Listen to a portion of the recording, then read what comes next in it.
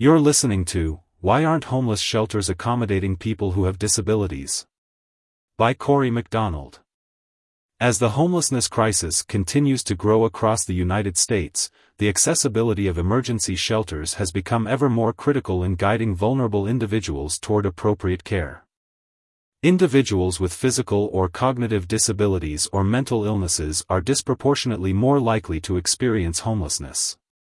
Homelessness additionally contributes to premature aging, and research shows that eviction can negatively impact birth outcomes and the health of young children, says Giselle Roudier, a research assistant professor and co-director of the Health by Housing Lab in the Department of Population Health at New York University.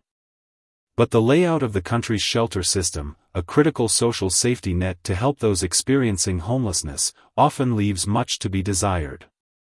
Most shelters lack appropriate space or accommodations for people with disabilities, if they have them at all. Accessible spaces.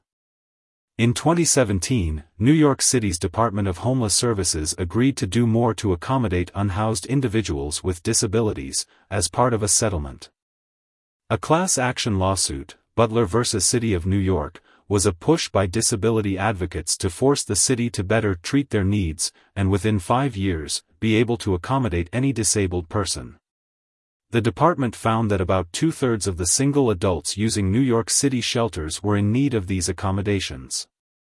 Quote, "If a person has multiple disabilities, it's going to be really challenging for them to have full access in the shelter program," says Sharon McLennan-Weir, Ph.D., the executive director of the Center for Independence of the Disabled, New York, one of the groups that filed the class action lawsuit. There's a long list of reasons why shelters may not be accommodating, but foremost is the layout and structure of the buildings, not just in New York City, but throughout the country. In York County, Pennsylvania, which has a population of about 460,000 people living in a combination of rural, suburban, and urban areas, one of the biggest challenges facing the shelter system is the composition of the physical space available, says Kelly Blacherdas, the program coordinator for the York County Coalition on Homelessness. Shelter buildings are often inaccessible to people with disabilities. Quote, "They are old buildings, they often have lots of stairs and are pretty big, so there's a lot of traversing back and forth across the building, and we only have one emergency shelter room in York County that is handicap accessible. And it's a family shelter," Blacherdas says. So if you are, for example, a single man in need of that accessibility, it's not available to you. Likewise, some of the older buildings in New York City, McLennan-Weir says, are not equipped with ADA showers, or grab bars. There's steps, some have elevators, some do not. Many buildings do not have electric outlets readily accessible for people who need to be on oxygen or have other medical devices that need to be plugged in. McLennan-Weir says that little has changed in the state of shelter accessibility in the city since the settlement. If a person makes it into the shelter system, they are usually placed in a building with little to no accommodations, not just for physical disabilities, but also for what McLennan-Weir calls hidden disabilities. The hidden disabilities, the ones that you don't have an obvious identifier, the crutch, the cane, or a wheelchair, are challenging, she says. Someone that has a developmental disability, they're on the spectrum, they have Tourette's, or they have a tic disorder, and because of it they may have vocalizations that may just come out of the blue. If you're in a shelter, where there's a lot of people sleeping in the same space, and all of a sudden you have an obvious vocalization, people may think, "Oh, there's something wrong," she says. I think it's very important to know that there are different types of behavioral, developmental, mental health disorders that will show up in people who are unhoused, in addition to having a physical disability as well. McLennan-Weir says that using universal design, making sure shelters that are newly built or renovated are designed based on a standard that accommodates people with both physical and mental disabilities, could be a solution. Once they're in a shelter, disabled individuals often find the area difficult to cope with. Some people with disabilities sometimes just don't do well in those types of situations where there's tons of people, tons of noise, altercations, says Tina Murray, the Senior Director of Crisis Engagement Programs at Together, an Omaha-based organization which operates a non-congregate shelter. Most shelters function as congregate shelters, with varying restrictions on who can access them. Congregate shelters often utilize bunk beds to maximize space, which often leave individuals with disabilities unable to climb in and out of what could be their only bed for the night. Limited hours of operation can also be restrictive. It's hard to be told that you have to be in your bunk at 9 and get up at 6 and then pack up your bunk and then take your stuff with you all day, says Murray. Many shelters additionally have restrictions on allowed types of households, whether individuals, families, or couples. Quote, "We just had this happen recently. There was a man who was in a wheelchair, and his caregiver was the female he had with them and they had to be separated, so we put them in a hotel because there's no shelter that will take them as a couple," Murray says. Some domestic violence shelters may not be accessible for children either, says Jules Smith, a consultant in disability human rights.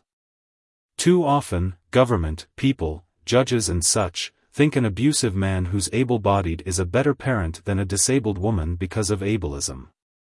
Like, it's just ableism, full stop, she says. When we don't have accessible shelters for women to flee to with their children, then we compound that. So, you either stay in an abusive situation where you could die, to be with your children, or you lose your children. Nowhere to go. New York City, which in March saw more than 75,000 people using its shelter system each night, remains the only city in the country where a complete legal right to shelter ensures that the city's shelter system expands appropriately to meet the needs of those unhoused individuals. But that legal right is now under threat. In May, New York City Mayor Eric Adams requested to suspend the city's decades-old right to shelter law.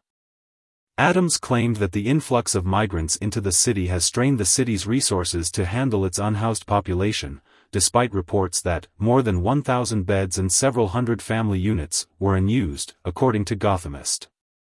It is in the best interest of everyone, including those seeking to come to the United States, to be upfront that New York City cannot single-handedly provide care to everyone crossing our border, he said in a statement. And while New York City could revoke its right to shelter, most states and cities do not have these protections in the first place. Overall, in places that don't have a legal right to shelter, one of the bigger barriers is literally just not enough space, Roudier says. There may be long waiting lists. There may not be places for someone to go. Youth Emergency Services, known as YES, an organization that runs a youth-specific shelter in Omaha, Nebraska, often doesn't have enough beds for the youth who are experiencing homelessness, says Executive Director Kalisha Reed. There's only the one shelter, from my understanding, in the Omaha metro area that is youth-focused, and we only have 5 beds. Reed adds that the beds are full, quote, every single day. Capacity issues often affect domestic violence survivors as well. Blachertas says that York County's domestic violence shelter recently renovated to make its space less congregate, but still faces strained capacity. Instead, some individuals experiencing domestic violence must stay at other, traditional shelters. There isn't necessarily the volume of domestic violence-related services available to them in a traditional homeless shelter, but that's where we're able to keep them safe, Blachertas says. But one of the largest barriers to accessing shelters is whether they even exist at all. Shelters tend to be concentrated in urban centers, and rural areas often lack any shelters nearby. Rural homelessness often presents a little bit differently from urban homelessness, says Ann Sosin, a policy fellow at Dartmouth's Nelson A. Rockefeller Center for Public Policy and the Social Sciences. Sosin is also the interim director of the Vermont Affordable Housing Coalition. Often if you're in an urban area, you will see encampments, people staying on the street. In rural areas, it's often much more hidden. The face of rural homelessness is often couch surfing, sleeping in cars, it's not staying in a shelter.